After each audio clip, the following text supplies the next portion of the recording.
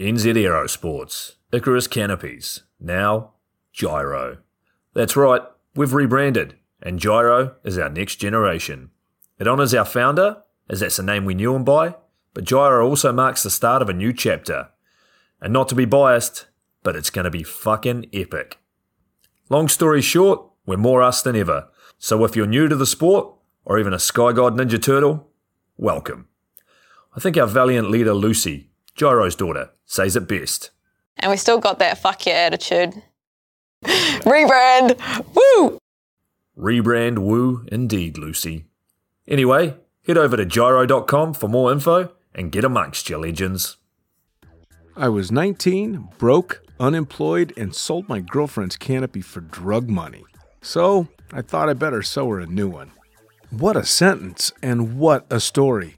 This describes the humble yet outrageous beginnings of NZ Aerosports, the home of Icarus Canopies, in the words of our founder himself. From getting a paratrooper toy from his mom, watching parachutes at the DZ as a 6-year-old, jumping off the wharf with a parachute made from bed sheets, doing his first jump at 16, sewing his first canopy on a borrowed machine at 19, and starting to sell parachutes out of a garage in 1986, Paul Gyro Martin had an undying love for the sky. Our company started with one man with the wildest of spirits and a true blue sky dream, a renegade. In the time that Gyro created and ran the Icarus Canopies brand until he passed away in 2017, he pushed everything he had to its limits. We miss him, and we always will. Gyro is the next generation of NZ Aerosports. It honors our founder, of course, because it was the name we all knew him by, but Gyro the rebrand also marks the start of a new chapter, our next jump. Gyro is the space between sound and silence, art and science, chaos and calm. Gyro is a state of epic tranquility that transcends understanding. That moment, in the door, in free fall, mid-swoop, where nothing but the present exists. A perfect balance of euphoria and thrill. Gyro captures our passion for flying and our commitment to designing break-the-fucking-rules canopies that deliver pilots pure, wild flight. Coming straight from the cockpit, it's another episode of Lunatic Fringe with the fucking pilot.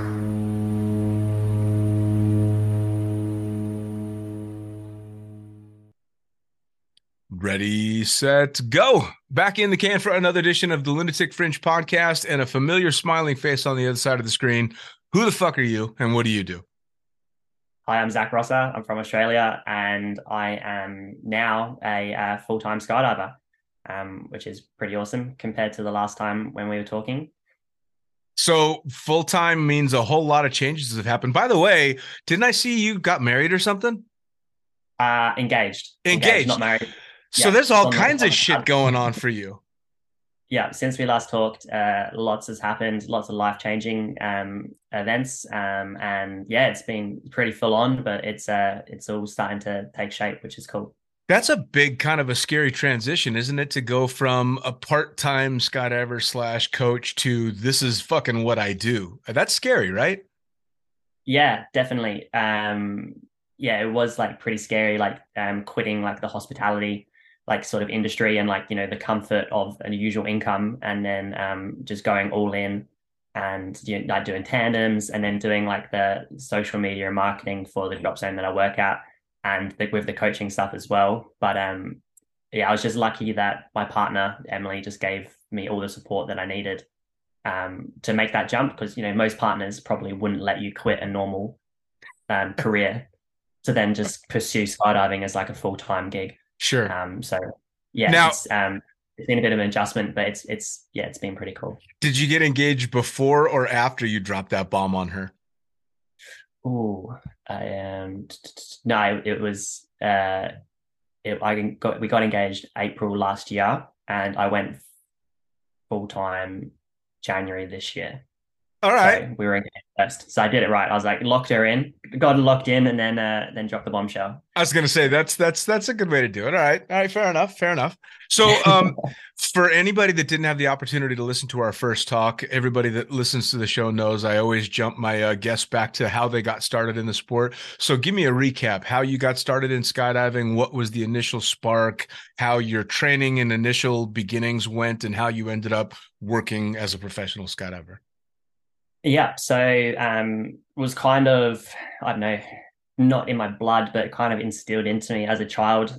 Just watching dad paraglide. We used to go to Turkey and Alderney's and just like for a month or 6 weeks, and he'd paraglide like nearly every day. So I just watch him paraglide and pack his paraglider as well, and just like sort of learn that love for flight, and was just kind of always around it, and just you know. So I knew that when I was older, I would want to get into paragliding. But when I moved to Australia in SA in Adelaide, the paragliding scene is quite small. There's no schools or anything. So Dad, I said, well, let's just go do a tandem skydive instead. So I did that, loved it, booked in my AF course, did my AF like the following month.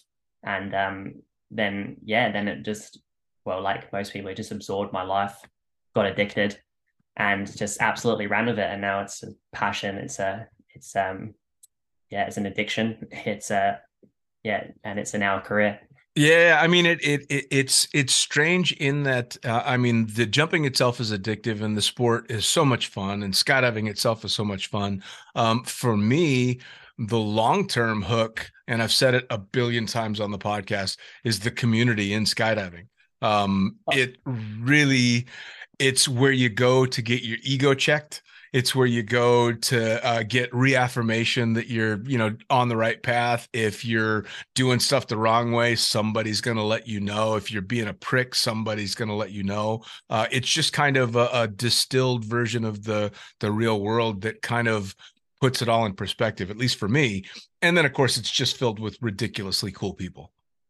100%. It's more or less like therapy or counseling to some people. It's just crazy as it sounds. You can go there and you're instantly calmed, or you can go there and people will help you through a scenario, or whatever life's happening at the moment.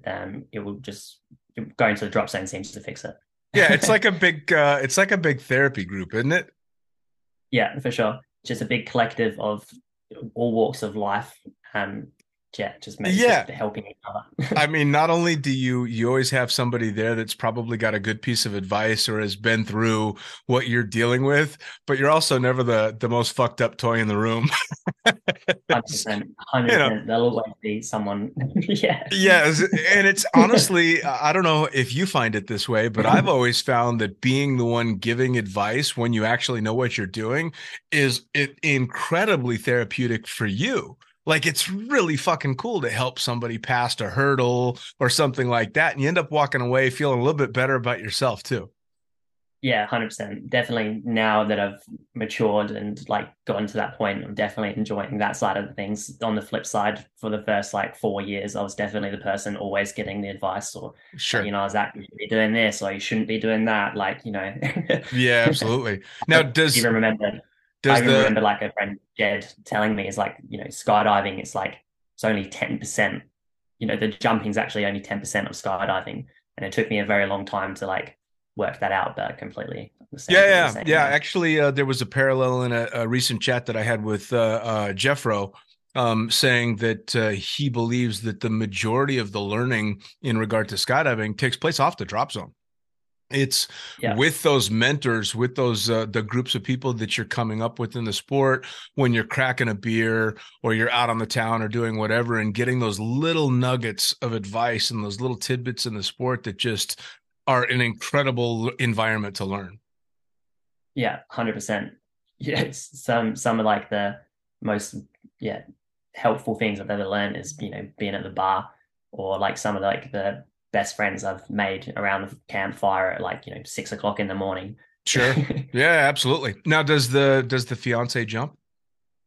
No, she doesn't, and she hasn't done a skydive yet. It was like the classic. She was like, "Oh, when you do your 700th, got to that," and she was like, "Oh, maybe when you get your tandem rating, then got that." And she's like, "Well, when you get your hand cam, because someone's got to film it." And then I think that she's kind of just like she's not too keen on like planes. So throwing her into a small 206 is probably not going to assist with it either. But Yeah, it's fair something enough. that's like, yeah, I'm not going to push for it. It will happen when it happens. If it does, that's kind of Sure. cool. Now, does she, I would assume because of the amount of time that you put into it, does she partake in the social aspect of skydiving? Yeah. When she's able to, she definitely likes to come out to the drop zone and hang out if she gets an opportunity. We definitely have two puppies at the moment where they're kind of like almost like having kids. So it's Sure. definitely a bit hard taking the dogs and to the drop Sure. zone, and then and then if everyone else brings their dogs, it becomes a bit of a dilemma. Oh, So yeah. Yeah. when there's an opportunity, she loves to come and hang out for sure. But yeah, when the opportunity presents itself. Well, I've also found I personally have always found it easier dealing with a significant other that's not involved in the sport, but that understands how important it is to me.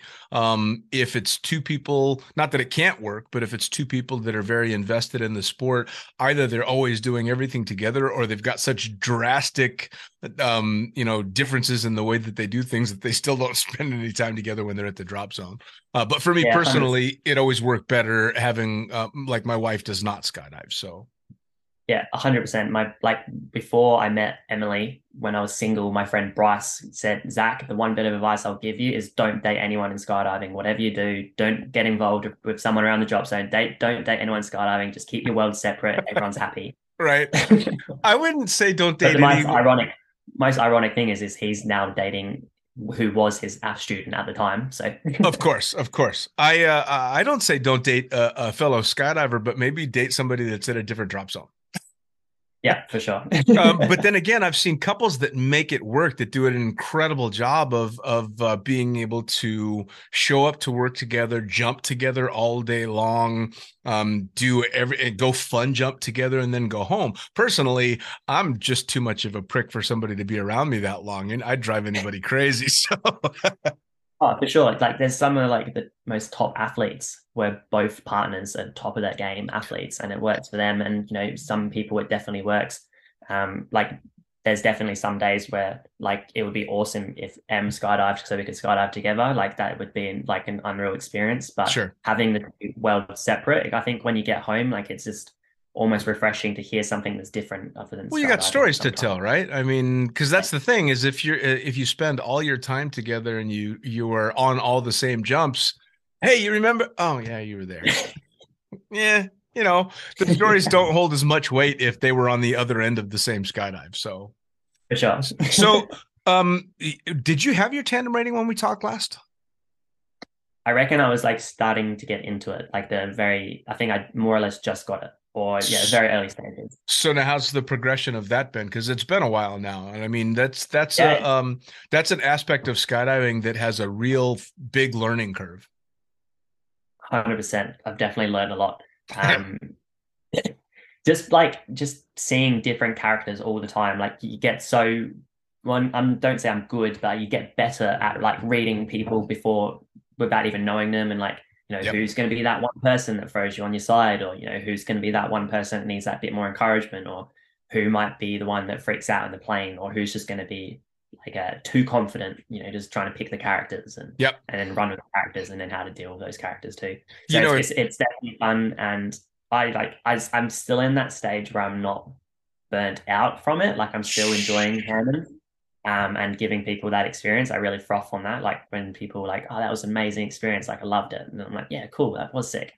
absolutely. I'm still definitely in that kind of area. Well, I mean, if it makes you feel better, I was in that the entire time I was a tandem instructor. I never got burned out on it because it's so interesting to try and figure somebody out. And you end up you have to become what I like to call a 20-minute psychologist, because you have roughly 20 minutes from the time that you shake their hand in introduction to the time that you've got them at the edge of a door 4,000 meters above the ground. And you had to have instilled in them enough trust in you and the gear and the process to huck themselves out of the fucking plane. So it's really cool what you have to do to get there, right? Yeah, definitely. Like I think it definitely helps you with just everyday just socialization and just everyday just skills. Like you're able just to I don't know, I feel like it just gives you more confidence to be able to just talk to random people, or just, just to deal with different scenarios as well. Sure. I learned outside of skydiving that when I would see somebody, I could tell when they were stressed out and ready to flip out and start screaming and yelling, or when they were shutting down, because I'd seen it so many times. You watch that guy that's being the over the top, tough guy. He's the one that's going to lose his shit almost every time. And you're like, oh, fuck, here we go.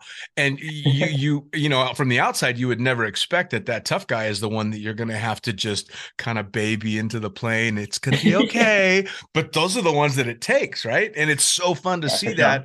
Then you see it in the real world and you're like, oh, fuck, I know who you are. Okay. I get you. So you said you're also doing social media management for the drop zone. That's got to be pretty busy too, yeah? Yeah. It was like, it was definitely something that assisted with helping me go full time in skydiving. So it kind of just gave that like security of like some kind of wage. So yeah, now with SA Skydiving, I do like the social media and the marketing alongside Matt Teagues, who's also doing the marketing and operations manager. So we kind of semi-share the role. But yeah, it's been awesome, like really like learning more about that and all the fun projects that we've got coming up and where we really want to take the business and how we want it to grow and stuff like that. So yeah, it's really exciting. I'm actually really enjoying it. Like social media it's crazy though, right? It's a minefield. There's so many different pitfalls and so much shit you have to learn.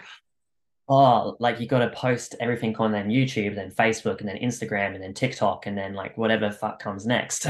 Yeah. Well, and then it's somehow going to be at the front of the game as well. Yeah, then it's not just where you post, but it's what fucking time of day you post and where in the world you're trying to aim your, perspective for clients. And oh my God, man, it's fucking mind bending. A different caption for TikTok versus Instagram and different music and all the rest of it. And then it's stuff that's how I've got a job. It's a full-time gig. Yeah. Well, that's the one thing, especially with the podcast, has been a hell of a learning curve, just trying to know how to get things out there over the last few years. And the only one that I haven't done and I'm stubbornly staying away from is TikTok. I wouldn't be on TikTok if I wasn't working for SA Skydiving and it was a forced role. Sure. Well, and I know it's supposed to be like the most popular platform to reach people, but it drives me nuts. Yeah. Oh, yeah. I'm exactly the same. But it's one of those things. It's kind of like you either adapt or you get left behind. Yeah, no doubt, and it has to be done. Now, speaking of moving forward, when we last talked, you were really starting to get into the flocking stuff and really putting together a lot of events. So tell me about that, because I know that's been quite a big progression too. Yeah, for sure. Like when I first started, I think last time we talked, I already ran maybe 2, which were quite small events. They were like 6 waves or something like that at our drop zone. So it's 206. And looking to progress into like an interstate, I was like, if I want these events to grow, then I can't run them in my local drop zones. I need to go interstate. I need to go to the caravan run drop zones, and that's when I was heading up to Final Freefall in Cairns, and then I had another event up in Skydive Ramblers, which is in Brisbane. And I've literally got the wallpaper behind me on my other computer here, looking at it. And yeah, they ran really good. Like we got a lot of weather in Final Freefall.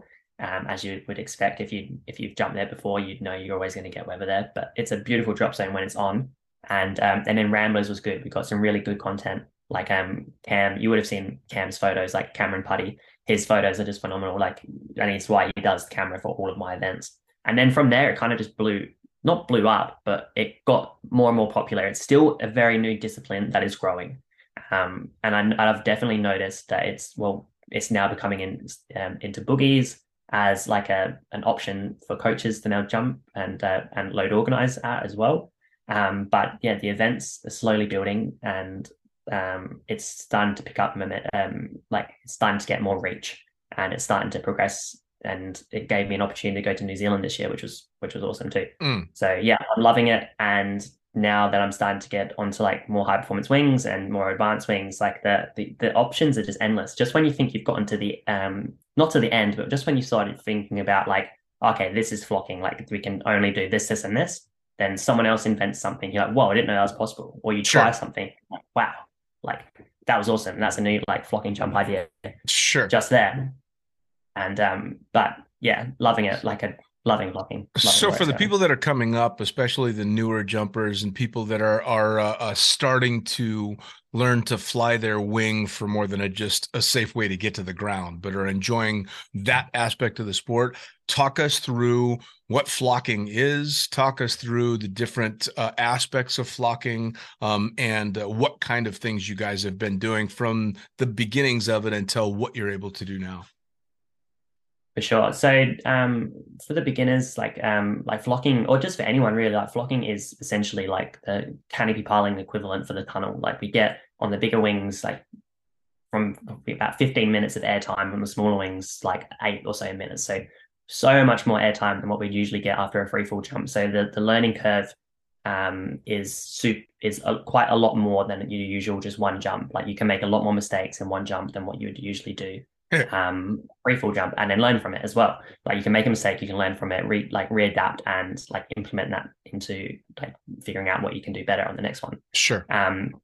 So for like the beginners, like we're usually teaching them more about like safety aspects of like approaching, what your different like inputs do, like your body controls, and like how to stay relative to formation, which is a lot of people, especially in the beginner stage, are told to stay the fuck away from other parachutes and like get out of the way, don't fly near another parachute, like that's danger. And now we're trying to like retrain the brain and the mindset that, okay, now you can fly close to like another canopy and it is safe. So it is quite funny when you're like waving someone in, like, okay, come closer, and they're like shaking their heads like, no, no, no, no, no.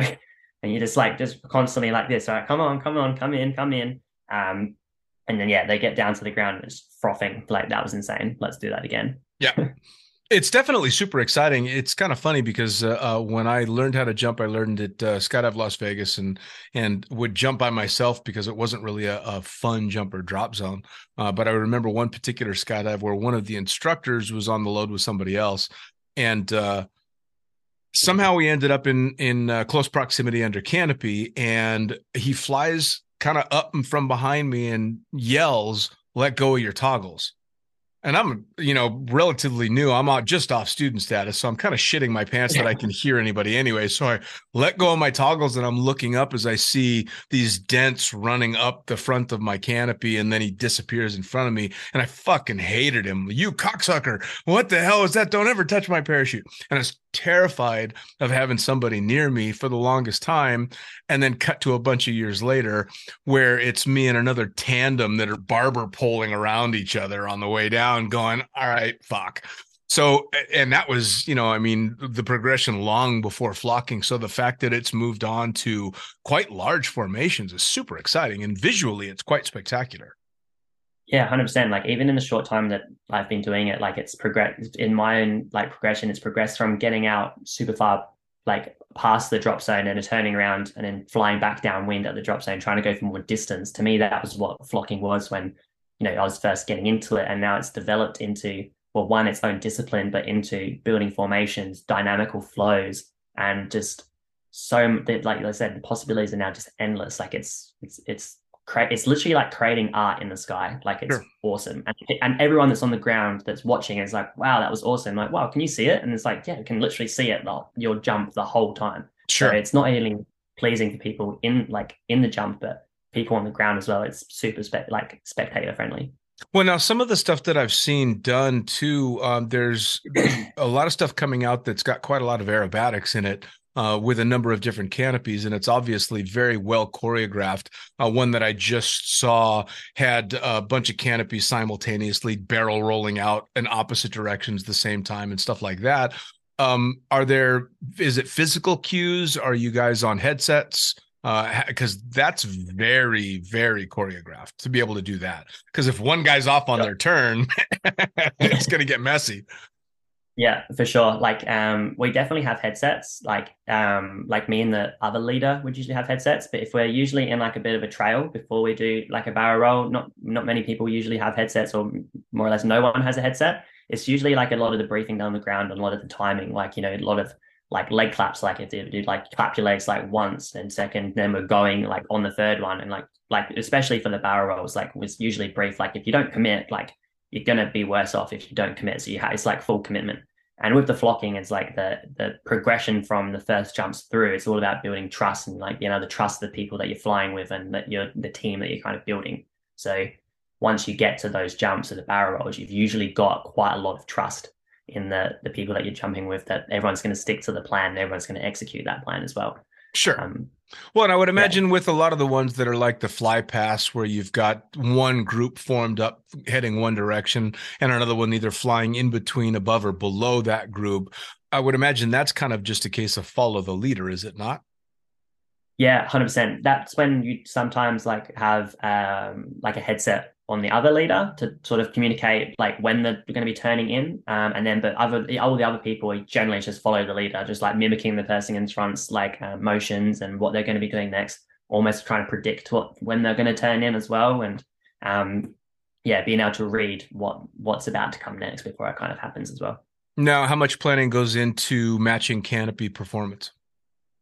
Yeah, a little bit. It's just usually day one of like our camps is all about like speed checks, like making sure that everyone's compatible. Like if people need to wear more drag or less drag or a little bit of weight, or what things do we need to adapt to our flying style or to our kit to be able to make the whole group more compatible. So usually when I've got the registration list, I can kind of see where people might need some adaptations. But usually the first few jumps is where we kind of just test all that out. Nice. Well, I mean, I think you're right in that there are endless options for all the different kind of stuff that can be done with multiple canopy formations. The guys out in Bovec, my fun crew out there, Nitka and then Ernesto Gaines and the guys do follow the leader stuff down terrain, down these beautiful mountains that border Bovec and Italy, and they're carving down through these amazing canyons and incredible stuff like that. So that kind of stuff. And then you guys are kind of making your own terrain in the sky with different formations, which is super cool. Sure. Yeah, 100%. Yeah. So now, awesome. Yeah. For that kind of stuff, is it always scheduled events, or do you guys have groups of people that are just doing this on a regular basis at your drop zone, or are you putting it out there, come learn how to do this? Yeah, for sure. At the moment, like I'm creating camps and it's becoming more scheduled events. Like I said, the discipline's still quite new and still people quite learning on, not really sure what to expect when they get on camp. Or the flip side is people see the end video and just they kind of assume that it's quite advanced for them, but they don't see the progression that gets to that point. So it's there's a lot of people who are like, oh, it's too advanced for me, but it's actually open to all skill levels. We'll always adapt to the lower experience levels. But for me at the moment, like there's weekend jumping, a little bit of flocking here and there, but I'm mainly just do when I'm training. So like me and my friend Niall, the other leader and organizer, if we've gotten like an idea, we'll just kind of get a few people together and do a bit of training. But other than that, it's mainly like scheduled events. Now, is it kind of like with the lower experienced people, is it the same as with other disciplines? Is that you put the lower experienced guys just kind of hanging on for dear life in the base, and the more experienced guys are responsible for doing the fancy shit around them? No, not necessarily. Like we usually put I put the more experienced people like in the center, so you've got like a strong core like to the formation, and then that leaves the least experienced people like on the outside slot, so that if they need to float for whatever reason or go out and chill, they've got the options to breathe and they don't feel like they're restricted into some said formation. I like that because like the idea for me of big ways, free fall big ways and stuff. The scary part was never flying near all those people. It's where the fuck do I go when I want it to end? Yeah. 100%. Yeah. I don't like this anymore. I need to get the fuck out of here. I'm claustrophobic. And plus the advanced, or no, not the advanced, sorry, I shouldn't use that word. The people who are understanding it a lot more will usually build the formation a lot quicker. So it makes more sense for them to be getting out and building that strong core and giving like the people who may be struggling a little bit a strong foundation for them to build onto. Sure. Essentially. So now say one of the people listening today is from like the Facebook group that I quote all the time, the Beginner Skydiving Forum. This Yes. person's at 50 jumps and they're watching videos that you've put out and they've seen these flocking things and they think it's super cool, but they're still flying a 190. What progression do they need to be thinking about? Where does their mindset need to be? How do I get from where I am now to leading one of these flocks? What do they need to be thinking about? Rapidly downsize. It's Oh, fuck off, man. Kids, don't listen to that shit. no, I take it back. That was a joke. No, just like with anything. It's like with anything, the people that try and again rapidly downsize and try and progress themselves too quickly are the ones that will end up paying for it in the long run. Those that take the time in working through their journey, getting coaching, getting the good feedback as well, will progress and will end up progressing quicker to some degree as well. So just find your local canopy coach, tell them the idea of what you want to and where you want to get to, and they'll usually help you with a small progression plan to get to that set point. It's usually kicking off little goals to then achieve the big goal. So what are the benchmarks? Like what are the hurdles that they need to overcome? What do they need to learn specifically, or just generally as they move through that progression? If someone comes to you as a coach and says, this is what I want to do, what are you going to tell them that progression is? I'd just start off with one-on-ones, just one-on-ones, with an instructor, just some high pulls, just so you can get used to flying relative to another wing and seeing what your inputs do relative to that wing, like what your brakes, what your rears, what your different body positions and everything do. And then it's just kind of just time in the sky. For our beginner camps, and for our advanced camps, we'll take people with no experience. And adapt, and that's what that whole first day is. Smaller formations, getting used to flying relative, and seeing where people need improvements. And then day 2 and day 3 is where we start taking the next steps up to the next jumps, etc., etc. So, if you're at 50 jumps, it's more of a time thing. Just understanding what your inputs do, getting the experience, just flying a parachute. If you can do a couple of one-on-ones, high pulls, even better. Gain some more experience, and then just get yourselves ready until you're on the right canopy type and size. And mainly wing loading to be able to get onto a camp. The minimum wing loading for our camp now is 1.4. So whatever you need to get yourself there. If it takes you 2 years because you need to progress to get to the next wing down, then that's the journey you're going to have to take. Cool. Now, have you ever had any students freak you out? No, it's always the advanced camps. Why does that not surprise me? It's the beginner ones, it's because the beginner ones, everyone's so conservative on day one because they've been told to stay away from parachutes. So you spend day one building people and showing them what the picture should be. From our last camp at Jurien Bay, we had photos and did the whole introductory brief, but he was like, I didn't understand we were going to be this relative, flying our wings 2 meters to 5 meters apart from each other. Yeah, man, we're not going to be flying from one side of the freaking drop zone to the other, and that's our formation. We're here to fly relative. He's like, oh, I didn't realize we were going to be this relative. And I was like, well, this is what we're doing. Sure.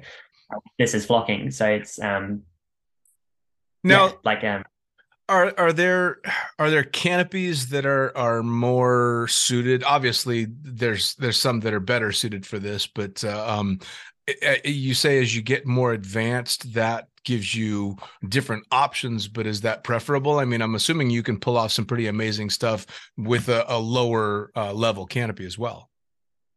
Yeah, for sure. The top end's higher experience wings, your layers, your Valkyries, your Petras, etc. Definitely give you more options in terms of maneuverability and just the efficiency that they have to be able to do your barrel rolls and just your up and overs and all the rest of it.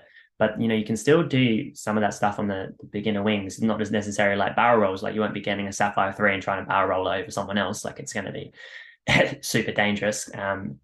But in terms of the flocking camps are usually catered for that wing loading, and when it was a lower wing loading, we had people in Sapphires and Sabres. So it doesn't necessarily matter what type of wing you're on, as long as you're on. If you're trying to flock with other people, it's just trying to match up a different, the same type of wing. Sure. But you wouldn't try and flock like a Sapphire and a Petra together. It would probably could work to some degree, but it's not Sure. going to be efficient. Sure. Now, speaking of wings, Or I see practical. you're sporting the new Gyro jersey, which I mean, no offense, but fuck you, because I haven't seen one of those damn things. Yeah. Now I know Pretty you were cool. actually at the rebrand boogie. So tell me about that because I haven't had a chance to talk to anybody about it yet. Yeah, it was awesome. We did like a little athlete flocking pre-flocking before gyro. So we got like Lucy invited a couple of us to Byron Bay just to do some like a content creation, which was awesome. So I got to meet some of the other athletes like Cornelia, Max, and Robin for the first time, which was awesome. Finally putting like a face to a name. Obviously talking to everyone on social media. Sure. You feel like friends anyway, but when you finally get to meet people in person, it's always awesome sharing that beer. And so we did a lot of flocking in Byron just to get some new content for the website, which was pretty cool. And being able to like fly, like I don't think anyone was on a bigger canopy than a 79 square foot. I think the 79 square foot was one of the bigger wings. Right. So everyone was like sub 80 square foot, which is really cool to be a part of. And got everyone quite current for the gyro boogie as well, which was sick. Awesome. Like it was probably the biggest boogie I've ever attended personally, and ever load organized at as well. So I was load organizing the flocking, which was pretty awesome. I was pretty nervous with it being like, I can't remember how many participants, I think maybe like 150, or including staff and everyone else. I think it was a total of like 200. So we Wow. had 3 planes there, 4 planes if you count the 182, and it was busy. That's It was busy. fantastic. Well, I know Yeah. it was a quite a big undertaking with now Gyro, then NZ Aerosports had been planning this rebrand for quite some time, and that was, of course, the culmination of it when it kicked everything off. And I wish I could have been able to go because I've been told through the grapevine it was a hell of a party. Yeah, man. Like even like just like the whole gyro secrecy thing. I suck at secrets, and when I got told about the rebrand, I was like, "Fuck! I shouldn't have told me this because I suck at secrets, and now I've got to keep the secret all the way through until we get to the boogie." Yep. And but yeah, the boogie was sick. Like they had the new jerseys, they had the new rebranding, like little subtle hints here and there throughout the boogie because they released it and dropped the bombshell on party night, like the last night of the boogie. Sure. Which was awesome. So again, not many people knew, but a couple of people were kind of picking up on a few of the hints. So it was kind of cool just watching it all kind of like build up and build up and build up. And Lucy did a fantastic job at like doing the rebrand at the boogie, like the speech and everything was, yeah, it was awesome. Yeah. Like Yeah. everyone Well, was cheering, it fuck yeah, like it was sick. it was a blast when they let me know that they were going to do it, and I got copies of the logo, and then I got the speech to use for the leader into the podcast, and I'm reading it, and of course the gyro business model and this podcast business model match quite well anyway. But Yeah. then I read it and say, so I sold my girlfriend's canopy for drug money. I'm like, this is fucking amazing. Oh my God. This is I'm working with the greatest company on earth. This is so fantastic. And so I read through it took me like 3 or 4 times to read through that damn that voiceover because I kept cracking up. I'm like, this is fucking great. It's gold. Yeah, yeah, And 100%. And like I've always known like in aerosports, Gyro was like a big company, and being like my first sponsor, like I knew it was cool, but doing the flocking at Byron, going to the Gyro Boogie, coaching at that, and seeing it all unfold and seeing the rebrand, like man, like the sponsorship and the opportunity that I have with Gyro, like it's absolutely amazing. Like it's yeah, I never knew it was going to be this big. It's such a fucking cool company to be a part of. it is. It is. Well, I've honestly, I've never felt like I was working with a company. It's like it's a club. It's just a very Like a family.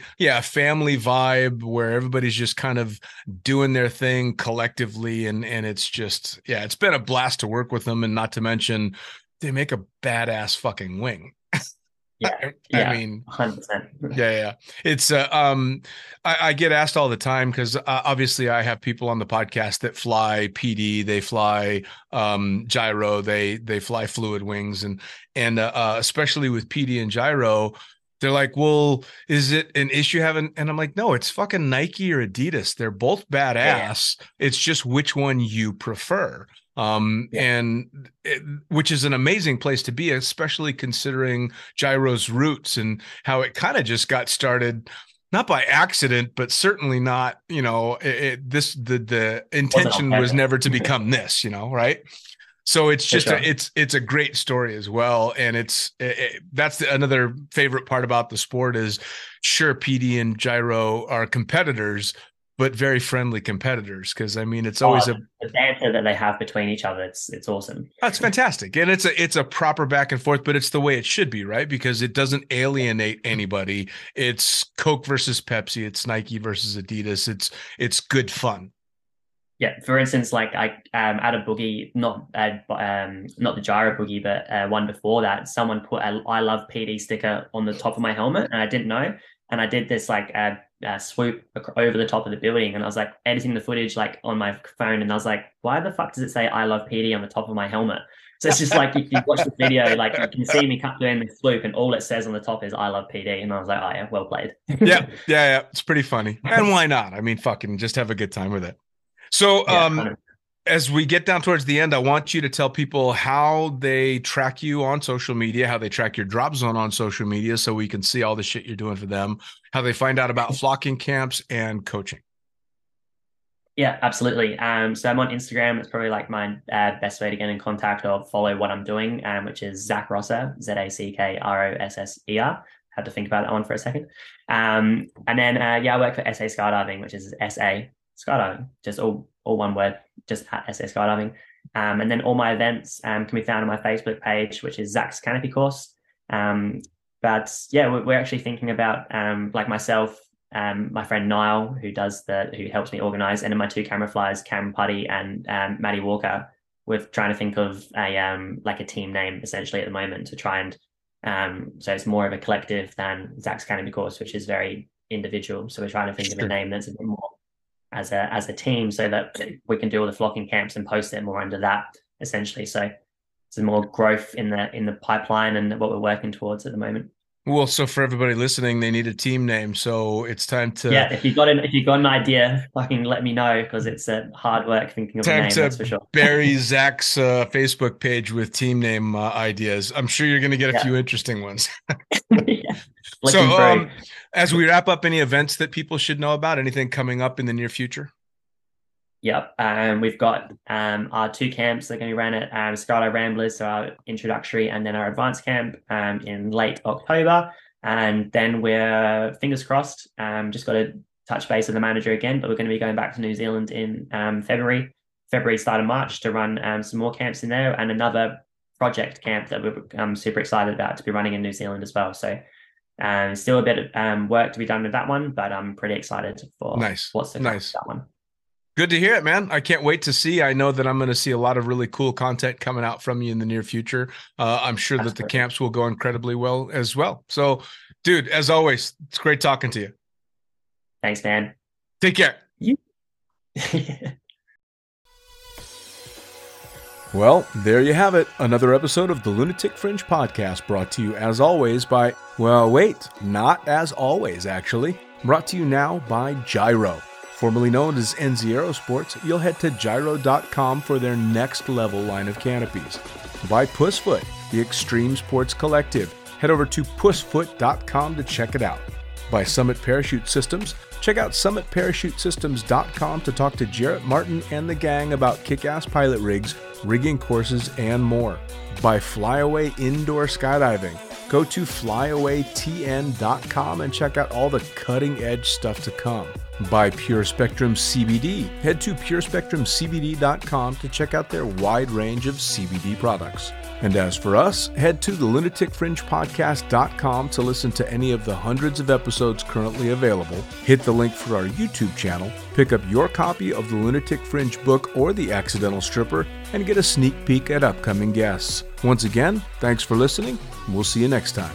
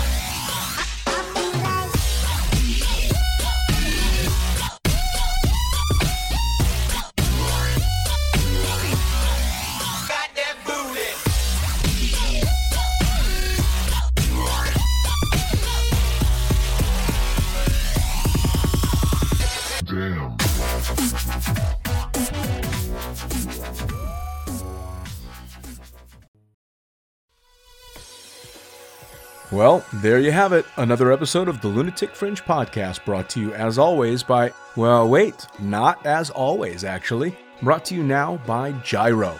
Formerly known as NZ Aerosports, you'll head to gyro.com for their next level line of canopies. By Pussfoot, the Extreme Sports Collective. Head over to pussfoot.com to check it out. By Summit Parachute Systems, check out summitparachutesystems.com to talk to Jarrett Martin and the gang about kick-ass pilot rigs, rigging courses, and more. By Flyaway Indoor Skydiving, go to flyawaytn.com and check out all the cutting-edge stuff to come. By Pure Spectrum CBD, head to purespectrumcbd.com to check out their wide range of CBD products. And as for us, head to the lunaticfringepodcast.com to listen to any of the hundreds of episodes currently available, hit the link for our YouTube channel, pick up your copy of the Lunatic Fringe book or The Accidental Stripper, and get a sneak peek at upcoming guests. Once again, thanks for listening. We'll see you next time.